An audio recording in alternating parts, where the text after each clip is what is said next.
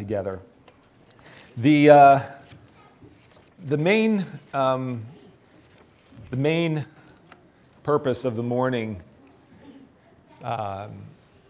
besides those general things that we recognize are the reason for which we've gathered to worship the Lord, to give praise, to hear from His Word, is to honor our mothers today. I want to thank this fellowship for your great deal of patience with all the IT issues. I have been talking with people. We've had some struggles with the live stream. We don't have a paid IT department here. And so everything that gets done by volunteer labor. And that means that everyone is asked to extend grace and patience and a great deal of thanksgiving to people who have busy, full lives, but who go out of their way to invest time and effort and energy into something that is an extra for them. And so over the next couple of weeks, I think we're going to be able to get the cables run that we need to get run and be able to have a much more reliable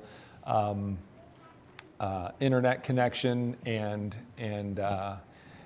it should end up with much more reliable PowerPoint presentations and all that kind of thing. So I'm not going to make a big deal about this. I made the most simple PowerPoint presentation I possibly could today, and if it doesn't work, I'm just turning it off. Okay, I'm not going to fight with it all sermon, the whole service.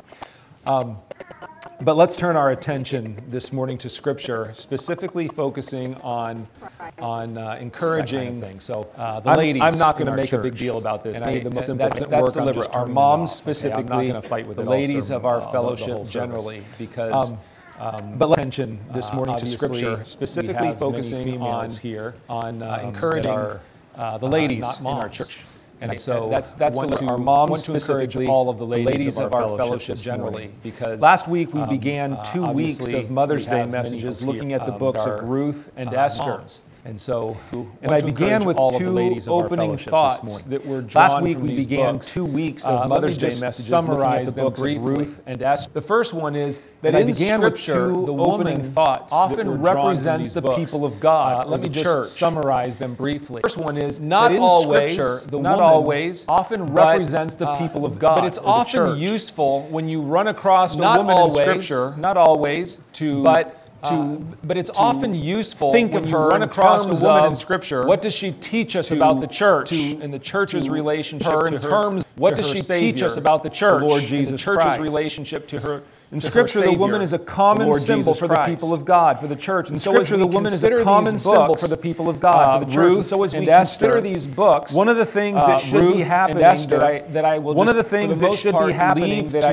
just today, for the most part, you will stay focused on this. You will stay focused on this. It doesn't matter what your gender is. It doesn't matter what your gender is.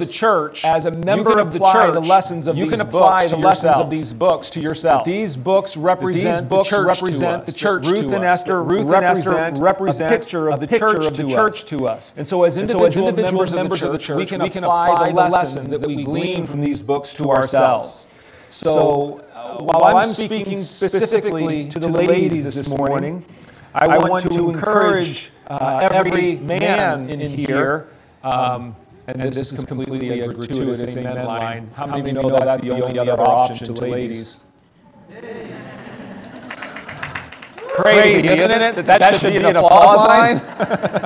It's like in generations past, like, man, that was a complete waste of a breath, right? To have to say that. Today it's not. But as I speak to the ladies, I want to trust that every man will be saying to himself, this applies to me. I'm a member of the church. How does this apply to me as well? Okay? So men stay engaged that way. The second truth that we looked at from these books is that in Ruth, everything is attributed to God. In other words, in the book of Ruth, the idea of sovereignty is in your face everywhere. It's right there. It's just constant. God did it. There's a famine, God sent it. There's relief from a famine, God did it. Everything is about God in this book. There's a baby born, God gave the life. Everything is about God in the book of Ruth. While in Esther, there's no mention of God at all. His name is never mentioned in the book. And so in the book of Esther, what you see over and over again in the book of Esther is human agency. You see everything that happens through people. There's a threat against the king's life. The king gets saved. It gets saved because someone finds out about the plot and tells the king, warns the king. It's all about human beings doing things. And so in the book of Esther, we have this emphasis on human freedom and on human responsibility, right? On the fact that you and I have a role to play in the work of God. So let me just real quick draw your attention to a New Testament scripture. I mentioned this last week. Let me do it briefly again this morning. How many of you believe that only God can save? Amen? But how many of you know that people will not hear without a preacher? They will not hear without a preacher. And so it's God who saves, sovereignty, but it's men who preach. It's people who preach. That's human responsibility. That's our responsibility. And you're free to do it, or you're free not to do it, right? But it's upon us to preach the gospel. It rests on us to preach the gospel. And so we have these two truths that the church has wrestled with throughout the centuries. Ironically, in these books that represent the church, these are the two themes that run through these books. That seems to me, anyways, that God is almost winking at all our doctrinal battles and saying, let me give you a clue. They're both true. Right? And we all acknowledge that, but it's just how do we sort it through? How do we sort through it? How do we I personally believe that God is giving that pull from both sides, not because we can figure it out exactly, but because He wants to keep us from going too far to extremes on either side. So much sovereignty that we take no responsibility, or so much responsibility that we live scared because we forget there's a sovereign God who's superintending it all, right? So God is keeping us in a place that is healthy for us to live in. So with that little bit of a background, please indulge me since we have used Ruth and Esther as a symbol of the church already once. Please indulge me in one more moment of analogizing these characters, of using these two characters as a possible symbol for us, as an allegory for something. I think this is just, if nothing else, it's an interesting possibility to consider. We're going to spend our morning this morning almost entirely in the book of Esther, but let me ask you to turn to the book of Ruth just for a second. And I want to read, to start this morning, two scriptures, one from Esther and one from Ruth. Let's start with Ruth. First 4 verses of Ruth chapter 1. Now it came about in the days when the judges governed that there was a famine in the land, and a certain man of Bethlehem in Judah went to sojourn in the land of Moab with his wife and his 2 sons. And the name of the man was Elimelech, and the name of his wife Naomi. And the names of his 2 sons were Mahlon and Chilion, Ephrathites of Bethlehem in Judah. Now they entered the land of Moab and remained there. Then Elimelech, Naomi's husband, died, and she was left with her 2 sons. And they took for themselves Moabite women as wives. The name of the one was Orpah, and the name of the other Ruth, and they lived there about 10 years. All right? Now look at Esther chapter 2. Esther chapter 2, verses 5 through 7. Esther 2, verses 5 through 7. Now there was a Jew. In Susa, the capital, whose name was Mordecai, the son of Jair, the son of Shimei, the son of Kish, a Benjamite, who had been taken into exile from Jerusalem with the captives, who had been exiled with Jeconiah, king of Judah, whom Nebuchadnezzar, the king of Babylon, had exiled. And he was bringing up Hadassah, that is Esther, his uncle's daughter, for she had neither father nor mother. Now the young lady was beautiful of form and face, and when her father and mother died, Mordecai took her as his own daughter. Now, again, I'm not going to make a big doctrinal issue out of this, but just to maybe fertilize our imaginations a little bit and to think about how we can view these two women as symbols of the church, symbols of believers.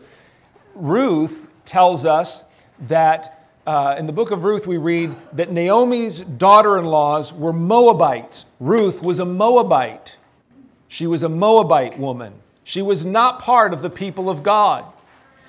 This is one of those cases in Scripture where you see that a Jewish family had relocated in Moab because of a famine, and this Jewish family has allowed or had the experience of a Jewish young man marrying a Moabite young woman, marrying someone from outside their own people.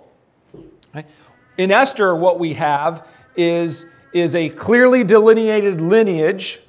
We have a man. We have his heritage given to us. He's from the tribe of Benjamin. The emphasis being this was a sound Jewish family. This was a solid Jewish family whose lineage was known. And Esther has been in that line all her life. She's been in that line all her life. So one way to look at this is this.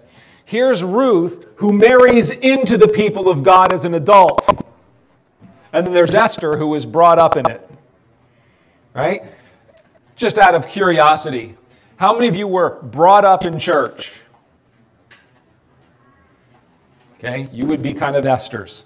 How many of you got saved later in life? Okay, you would be Ruth's. Okay, you would be people that came in later on, became part later on. So Ruth 1:16 records the most famous words that Ruth ever spoke. When she said, "Your people will be my people, and your God will be my God," Ruth got saved. Amen? I was a Moabite. I'm leaving that life behind me. Now, sadly, Naomi's other daughter-in-law, Orpah, she doesn't go that route. She has the opportunity. She doesn't. Right? But Ruth says, I will leave my Moabite past. I will leave that past behind me. And your people will be my people, and your God will be my God. Now listen, I think that's a very significant statement. Because you know what John says? 1 John tells us that if you have been born again, one of the main evidences of having been born again is that you love the people of God. You love, your people will be my people, and your God will be my God. That those two things seem to go together. Right? Those two things seem to go together. My children and I have been joking around a little bit the last couple of days because something that would not be important to most of you at all was very important to us. And that is that Barcelona's soccer team was playing one of Madrid's soccer teams. Now, we hate both of them because it's not the right Madrid team. There's another Madrid team that's the godly team that we root for, right? But the three of them are competing for a league title, and for Real Madrid to win the league title, we needed either a tie or we needed Barcelona to win. And it was like, man, I was just like, for the first time in my life, how is it possible that I'm rooting for Barcelona? It's like everything inside of me was rebelling against this notion of, I'm a traitor. There's something, right? Because we make too big of a deal of these things, right? But the point is this, that when you become a believer, all of a sudden you've got a brand new set of allegiances. You got a new set of allegiances. You step into the family of God and it's, hey, wait a second. Those are my people. Those are my people. I'm not ashamed of them. I affiliate with them. Yeah, I belong to them, right? Those are my people and their God is my God. And so we have this beautiful picture of what happens when a person is born again. So in one sense, you could say that Ruth is the picture of a new convert, while Esther, you could say she was the one raised in church, but let's just say it this way. She's the one who is giving us an example of what it is to be kind of fully mature. She's been in this for a long time. Right? She's been in this for a long time. She's grown up in the faith. She's ready to serve God in a crucial, dangerous ministry. God's got something for her to do now, and He's been preparing her for a long time for it. And it's perilous. It's treacherous. It's dangerous. She's going to be in enemy territory. But God has called her for this, and He's prepared her for this. This may be one reason why God is so obviously present in Ruth and so conspicuously absent in Esther. How many of you know that along the way, God has to wean us from certain things in order to teach us what it means to live by faith and not by sight? I don't know if this resonates with you, but one of the things I've noticed is this, that when the gospel first steps into a country, part of what happens is an absolute outburst of the miraculous, of the supernatural.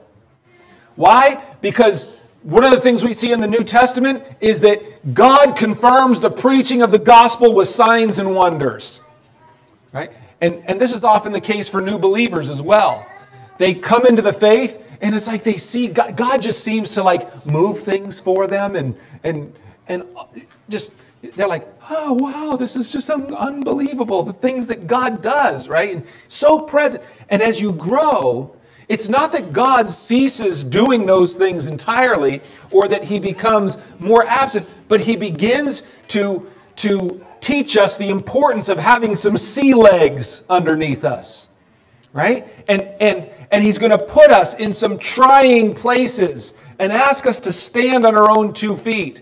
And so you've got a book in which God is just doing everything in Ruth's life. And then you've got Esther where it's like, you're grown up. Now you stand. You stand. Right? And there seems to be a certain lesson there that Esther is going to have to live out her faith in the absence of seeing God act in some way. I mean, listen, God, if you know the story of Esther, God could have, like in some miraculous way, just delivered His people and Haman would have fallen over dead all by himself. But God says, no, for all appearances to human eyes, I'm going to do nothing. And Esther, you're going to do it. Right? It's the mature believer who has stepped into a place of ministry and has to walk by faith, not by sight. Has to live it out. I just suggest it as a possible way of looking at these books. But let's do this morning before we close. Let's take a look at the book of Esther and let's consider 3 key moments in the book of Esther. 3 key events in the book of Esther. And probably the last time I'll say it, men, apply this to yourself, but ladies, I'm talking specifically to you this morning. We're looking at Esther. This is Mother's Day. Ladies, consider these 3 moments in the life of Esther. The first instance that I want to look at is from Esther chapter 2. And in this moment, it teaches us something about the power of trust. About the power of trust. Esther 2, look with me in verse 12. I'm skipping into the story a little bit. Let me give you just a little bit of the backstory. King Ahasuerus' wife, Vashti, has refused to do something that he wanted her to do. And so he decides she's not deserving to be the queen anymore. And so someone comes up with a brilliant idea to have what amounts to a beauty pageant. And whichever young woman you like the best will become your new queen. And so they're beginning this process of bringing one young woman after another to the king for him to decide which one he's going to pick for his next queen. So in verse 12 it says, "Now when the turn of each young lady came to go in to King Ahasuerus, After the end of her 12 months, under the regulations for the women, for the days of their beautification were completed as follows: 6 months with oil of myrrh and 6 months with spices and the cosmetics for women. The young lady would go in to the king in this way. Anything that she desired was given her to take with her from the harem to the king's palace. In the evening she would go in the morning she would return to the second harem, to the custody of Shaashgaz, the king's eunuch who was in charge of the concubines. She would not again go in to the king unless the king delighted in her, and she was summoned by name. Now when the turn of Esther, the daughter of Abihail, the uncle of Mordecai, who had taken her as his daughter, came to go in to the king, she did not request anything except what Hegai, the king's eunuch, who was in charge of the women, advised. And Esther found favor in the eyes of all who saw her. Let me just start by asking this question. Do you think Esther really wanted to be King Ahasuerus' wife?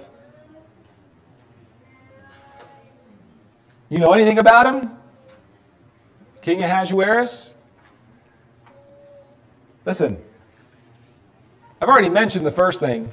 So when you think about whether Esther wants to be this man's wife, here's what he had done with his first wife. He's throwing a big party, and he decides that he wants everyone to see how beautiful his wife is, and all he wants to do is parade her as a sort of beauty object in front of everybody's eyes to behold. And she's like, you know what, I don't feel like being put on parade like that, just for the ogling of everyone's pleasure. I'm not going to do that. And he says, oh no? And it becomes a major kingdom crisis. What are we going to do? If the queen can get away with that, everybody's wives are going to become rebellious. Out with Vashti. That who you want to be married to? You don't do what I tell you to do. It's out with you. Right? That the kind of marriage that you think anyone really wants to have? How many of you girls, young ladies, just aspire to grow up someday and think to yourself, you know, someday I want to be part of a beauty pageant in which one young man gets the pick out of everybody he wants and the rest of us are just there to see if we can get his attention. What a degrading outlook on life. I mean, who wants to be married to the guy who sits there and says, yeah, you're all just here to be a beauty pageant for me, for my pleasure. Whichever one I pick, that's what I'll have. What kind of a man do you think you're going to get if that's the guy you have to marry? If you Google King Ahasuerus, you'll discover that King Ahasuerus is known by another name. His other name was Xerxes I. He's called different names, different peoples. But he was a very well-known king. And if you want to know the things he was well known for, he was well known for being a heavy drinker. He was a drinker. He was well known for his temper. He was a man with a violent temper. And he was known for his immorality. He was a womanizer. An angry, heavy drinking womanizer. That's who Esther was potentially going to marry. What a wedding day to look forward to. In fact, one source I read said this: he was an arrogant, controlling, self-important, manipulative, insecure, proud, misogynistic man. How do you like that for your tombstone? When you die. I want them to put on my tombstone that I was an arrogant, controlling, self-important, manipulative, insecure, proud, misogynistic man. Wow, what a way to go down in history. That's who he was. Now, I'm saying all that to say this, and I'm going to move on to the next point because I'm going to touch on this again in a minute. Please hear this. In the face of all that, Esther never seems to flinch. She never seems to flinch. That is a stunning thing. It's like she looks at this and says, oh, first of all, just think about this. She looks at the king's eunuch, Hegai, and says, whatever you recommend is what I'll take in. You tell me, that's what I'll do. She never once complains. She never once shows anything but, if this is what God has for me, then this is what will be. And I'm going to trust him through this. Right? This was a woman of deep faith. This was a woman of deep trust. She was a woman of deep trust in God's providence. She trusted that it was God who was going to direct her life. And she rested in that fact. I'll come back to that in a moment. The power of trust. Did Esther want to be Ahasuerus' wife? He was not a good man. Sorry, I should have done this. Esther never flinches. She puts her trust in God. The second thing that we see is the power of position. Esther 4, verses 9 through 17. Let me read the verses to you. Esther 4, verses 9 through 17. And Hathach came back and related Mordecai's words to Esther. Then Esther spoke to Hathach and ordered him to reply to Mordecai, all the king's servants and the people of the king's provinces know that for any man or woman who comes to the king, to the inner court, who is not summoned, he has but one law, that he be put to death, unless the king holds out to him the golden scepter so that he may live. And I have not been summoned to come to the king for these 30 days. And they related Esther's words to Mordecai. Then Mordecai told them to reply to Esther, do not imagine that you in the king's palace can escape any more than all the Jews. For if you remain silent at this time, relief and deliverance will arise for the Jews from another place, and you and your father's house will perish. And who knows whether you have not attained royalty for such a time as this. Then Esther told them to reply to Mordecai, go, assemble all the Jews who are found in Susa and fast for me. Do not eat or drink for 3 days, night or day. I and my maidens will fast in the same way, and thus I will go into the king, which is not according to the law, and if I perish, I perish. So Mordecai went away and did just as Esther had commanded him. Now, you know the story. There's a plot against the Jews. There's a plot against, Happy Mother's Day. There's a plot against the Jews, right? And Mordecai, Esther's uncle, appeals to Esther to step in and do something about this. He appeals to her to step in and do something about this. And she says, I've not been called to go see the king in 30 days. And here's the way the law of this land works. Anyone who walks into the king's presence uninvited is instantly killed. Now, if they're willing to take that risk, there's only one hope for them. The only hope is that the king will see them come in, say, I didn't invite you, but I'm in a good mood today. Or, I like you today. And I'll hold out the golden scepter, and then you can come in, and it all works out all right in the end. But if he does not hold out that golden scepter, he doesn't have to say a word. Someone's going to kill you on the spot. You're dead. And Mordecai answers her, well, listen, you don't know, but that you may have been put in that position. Notice it was the time that he could have mentioned God but didn't. You could have been put into that position just for such a moment like this. And I want you to know that it's entirely possible that you in that position, thinking you're safe as the king's wife, are in more grave danger than anyone else.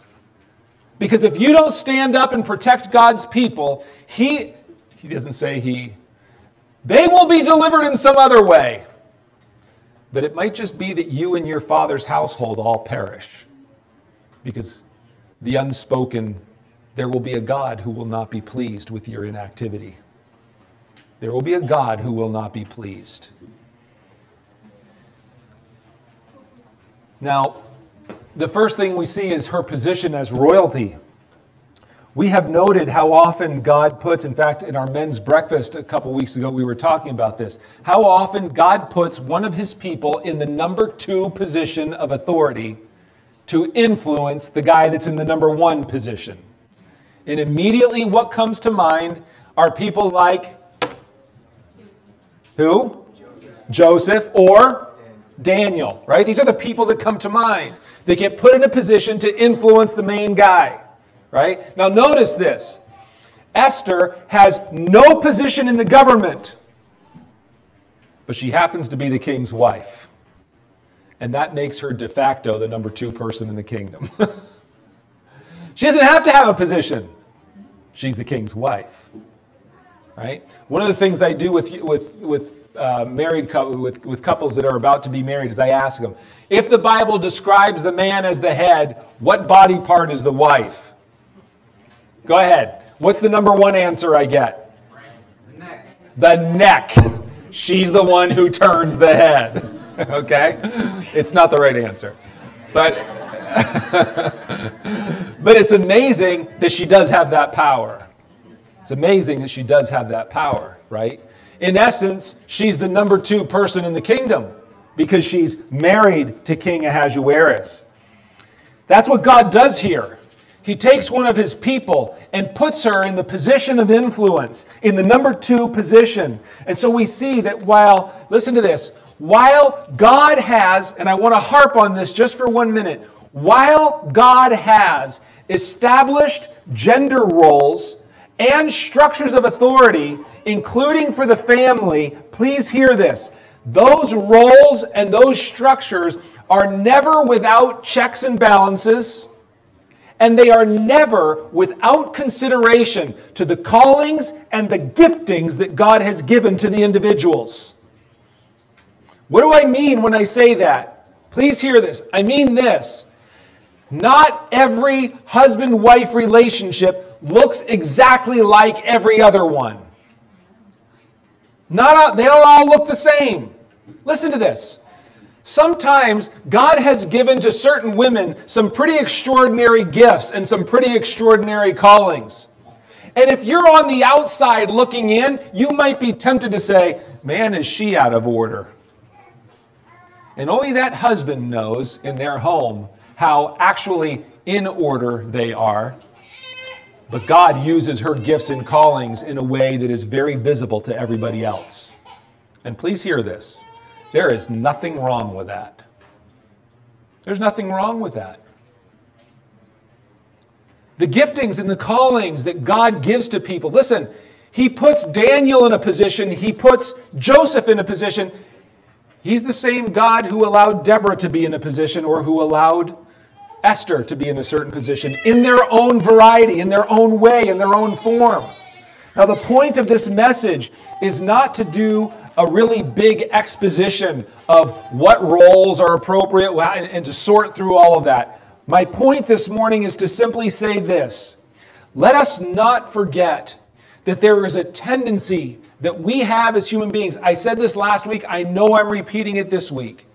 There is a tendency we have as human beings to take certain truths and then take them to places where God didn't intend for them to go. And when they do, they become oppressive. They become something that God did not intend. I'm just going to pause here for one more second. One of the things that I have been grieved over,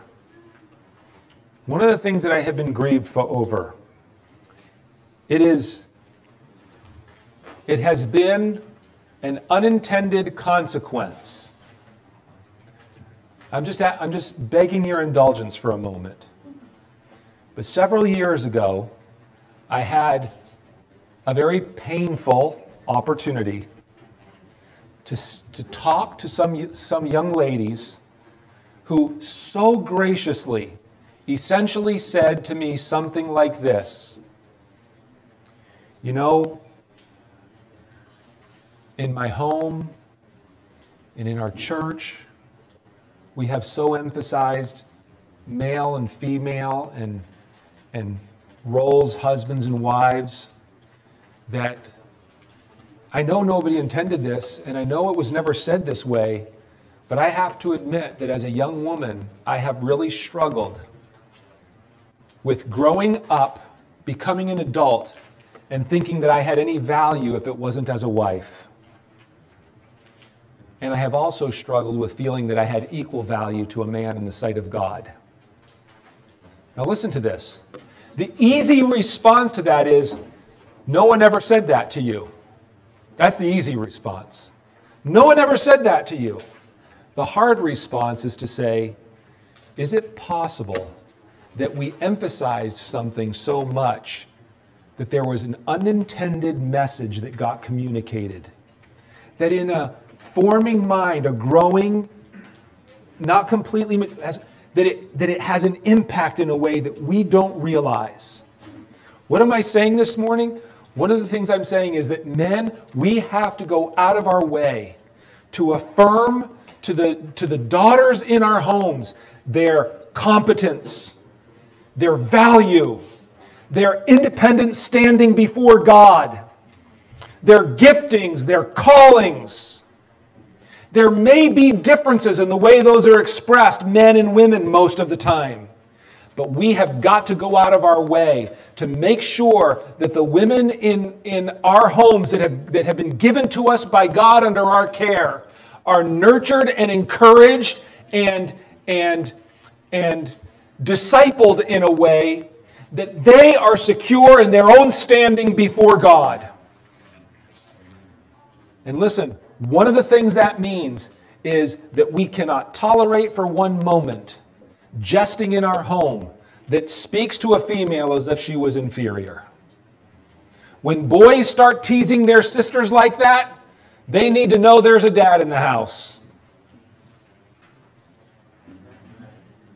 They need to know there's a dad in the house.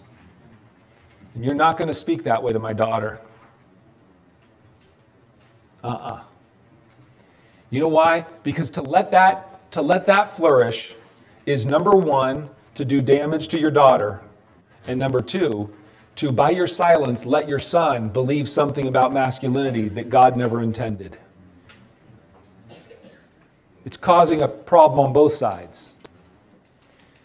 We have to know, we have to understand that while God has established certain roles and structures of authority, and they are legitimate, and this world is throwing them out, we in the church must be careful to make sure that we put them in their place in the whole of Scripture. And the book of Esther is one great example of a woman that God used in a tremendously important position at a very specific time, and her uncle was depending on her. And when she told him what to do, he went and did it. It's interesting, isn't it? It's interesting. Her position is royalty. It was a second-in-command position. And I've already addressed gender roles and structures. The second thing that we see in this is her place in time. Her place in time. We're talking about the power of position. She was in a specific position because there was a specific need at a specific time. In verse 14, he says to her, Mordecai says to her, "Who knows whether you have not obtained royalty for such a time as this?" All right, let me take one moment on this. For such a time as this. Listen to this. How many of you have quoted that line various times in your life? Such a time as this. Quoted it? Thought about it? It was spoken to a woman. This thing that we all quote so much, that we all use so much, it was spoken to a woman. You're here for such a time as this. You know, I think sometimes in an overly strict view of men being the movers and shakers in the world, we have appropriated a phrase that interestingly was spoken to a woman. You're here for such a time as this. So let me just give an encouragement to the ladies. Ladies, Esther was a woman who lived in a place and time that was not an easy one. In fact, it was downright dangerous. She was the wife of a dangerous man. She was part of a people group that were living in captivity, and had a death sentence over their heads. She didn't have exactly a comfortable circumstance to be living in. But I want you to hear the words that are spoken in 1 Peter. One verse. 1 Peter chapter 3, verse 6. Peter is writing to women. The first 6 verses are writing to women. And in verse 6, he says this: Thus Sarah obeyed Abraham. Boy, did Abraham give her ask her to do some bad things. Right? Sarah obeyed Abraham, calling him Lord, and you have become her children, if you do what is right without being frightened by any fear. Without being frightened by any fear. Can I ask, ladies, seeing everything that's going on in the world, how many of you have had moments of fear rise in your heart for your children? You had any of that? You know, we're living in crazy days. What's going on with this coronavirus is a remarkable experiment. It's a remarkable social experiment. Watching children learn that they need a barrier over their faces to relate to anybody, who knows what kind of an effect that's going to have? Who knows? This has never been done before in this way, right? This is a remarkable day. We're living in a day when gender confusion has gotten so messed up that if you ask Google to tell you how many genders there are, you won't be able to get the same answer from every place you look. The obvious thing that there's 2 is lost on everybody. You say to yourself, how does anybody make it in a day that's this mixed up? We've got real or imagined, we've got a whirlwind of racial tension that is just being whipped and whipped and whipped into a bigger frenzy all the time. For all the desire and all the spoken intent that there should be no racism, it seems that people are bound and determined to just keep stirring it up, stirring it up, stirring it up. Amen. It's a crazy day. Listen to this, there is a radical homosexual agenda that has already been almost completely successful.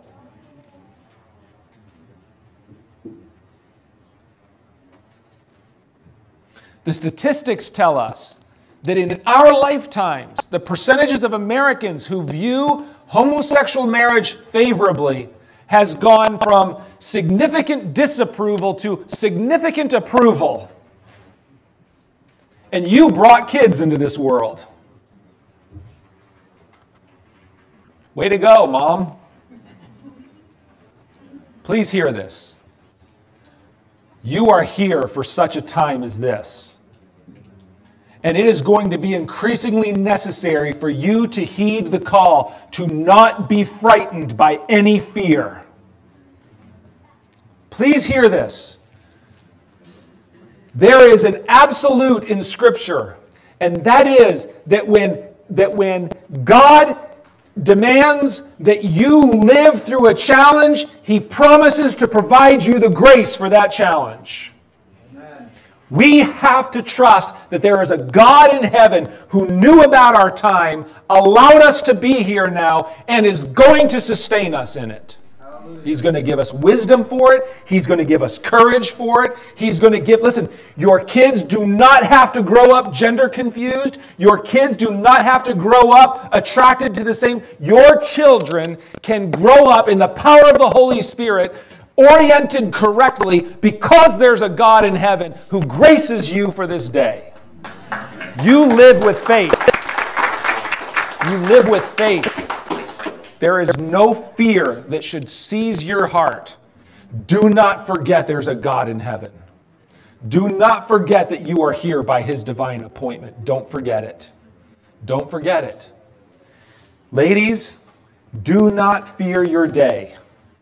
You are the right people for this time. You are the right people for this time. Trust His wisdom and trust His empowering over your life. You're the right people for such a time as this. All right. The third thing that I'll close with very quickly is that in this book, what we see is the power of influence. And this is where we're going to close just a little bit differently. Esther 7. Now the king and Haman came to drink wine with Esther the queen.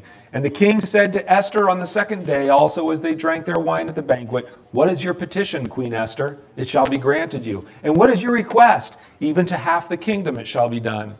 Then Queen Esther answered and said, "If I have found favor in your sight, O king, and if it pleases the king, let my life be given me as my petition, and my people as my request. For we have been sold, I and my people, to be destroyed, to be killed, and to be annihilated. Now if we had only been sold as slaves, men and women, I would have remained silent, for the trouble would not be commensurate with the annoyance to the king."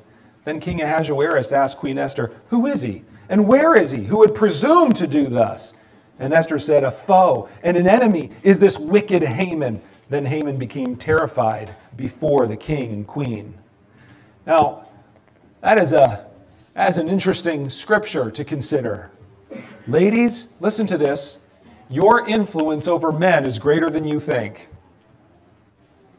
And it can be used for evil or it can be used for good. But please hear this. If we would just brutally be honest for a moment, if we would all just be brutally honest for a moment, every man in this room will tell you that you women are powerful creatures. You are powerful creations. There is something about you that has a man's attention.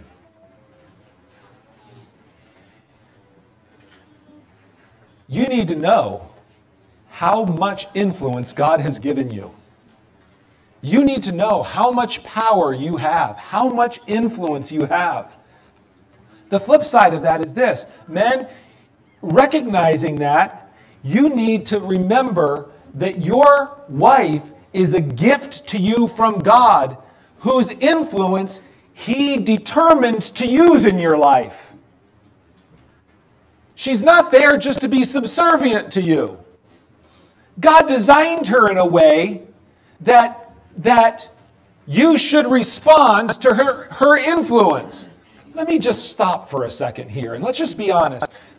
Listen, I'm only going to pick one thing. There are a lot of ways we could illustrate this and a lot of details we could go into. Some of us are more inclined one way, some of us are more inclined another. But how many of you as men would say that your wife's approval means an awful lot to you? That how you feel about yourself, if it was just up to you, would only go so far. That it's really helpful to have a woman behind you telling you, you know what, you're a good man. Right? We need that influence in our lives. Men, the point is this. Women are gifts whose influence should be encouraged, not just allowed. Oh yeah, you have some influence. Yeah, I'll allow you to. Forget allowed. No, I need your influence. I want your influence. Maybe one of the reasons that I'm speaking this way so strongly is not only what I've seen. Listen, I'm going back to what I said earlier, but one of the things I've seen have been Christian young women who on social media, rightly or wrongly, because of their experience growing up in the church, have become kind of like miniature Christian feminists who just, and there's an anger there, there's a frustration there, there's a pain there. Men, we need to see our wives, the women in our lives, as gifts that God has given to us, as people of influence whose influence needs to be encouraged, welcomed, not tolerated, not theoretically said, yeah, you have, no, encouraged, welcomed. Our women are a gift to God from us. It's Queen Esther that turns King Ahasuerus. She influences him. We need them, and God intends to use them in our lives. The last thing I'll say is this.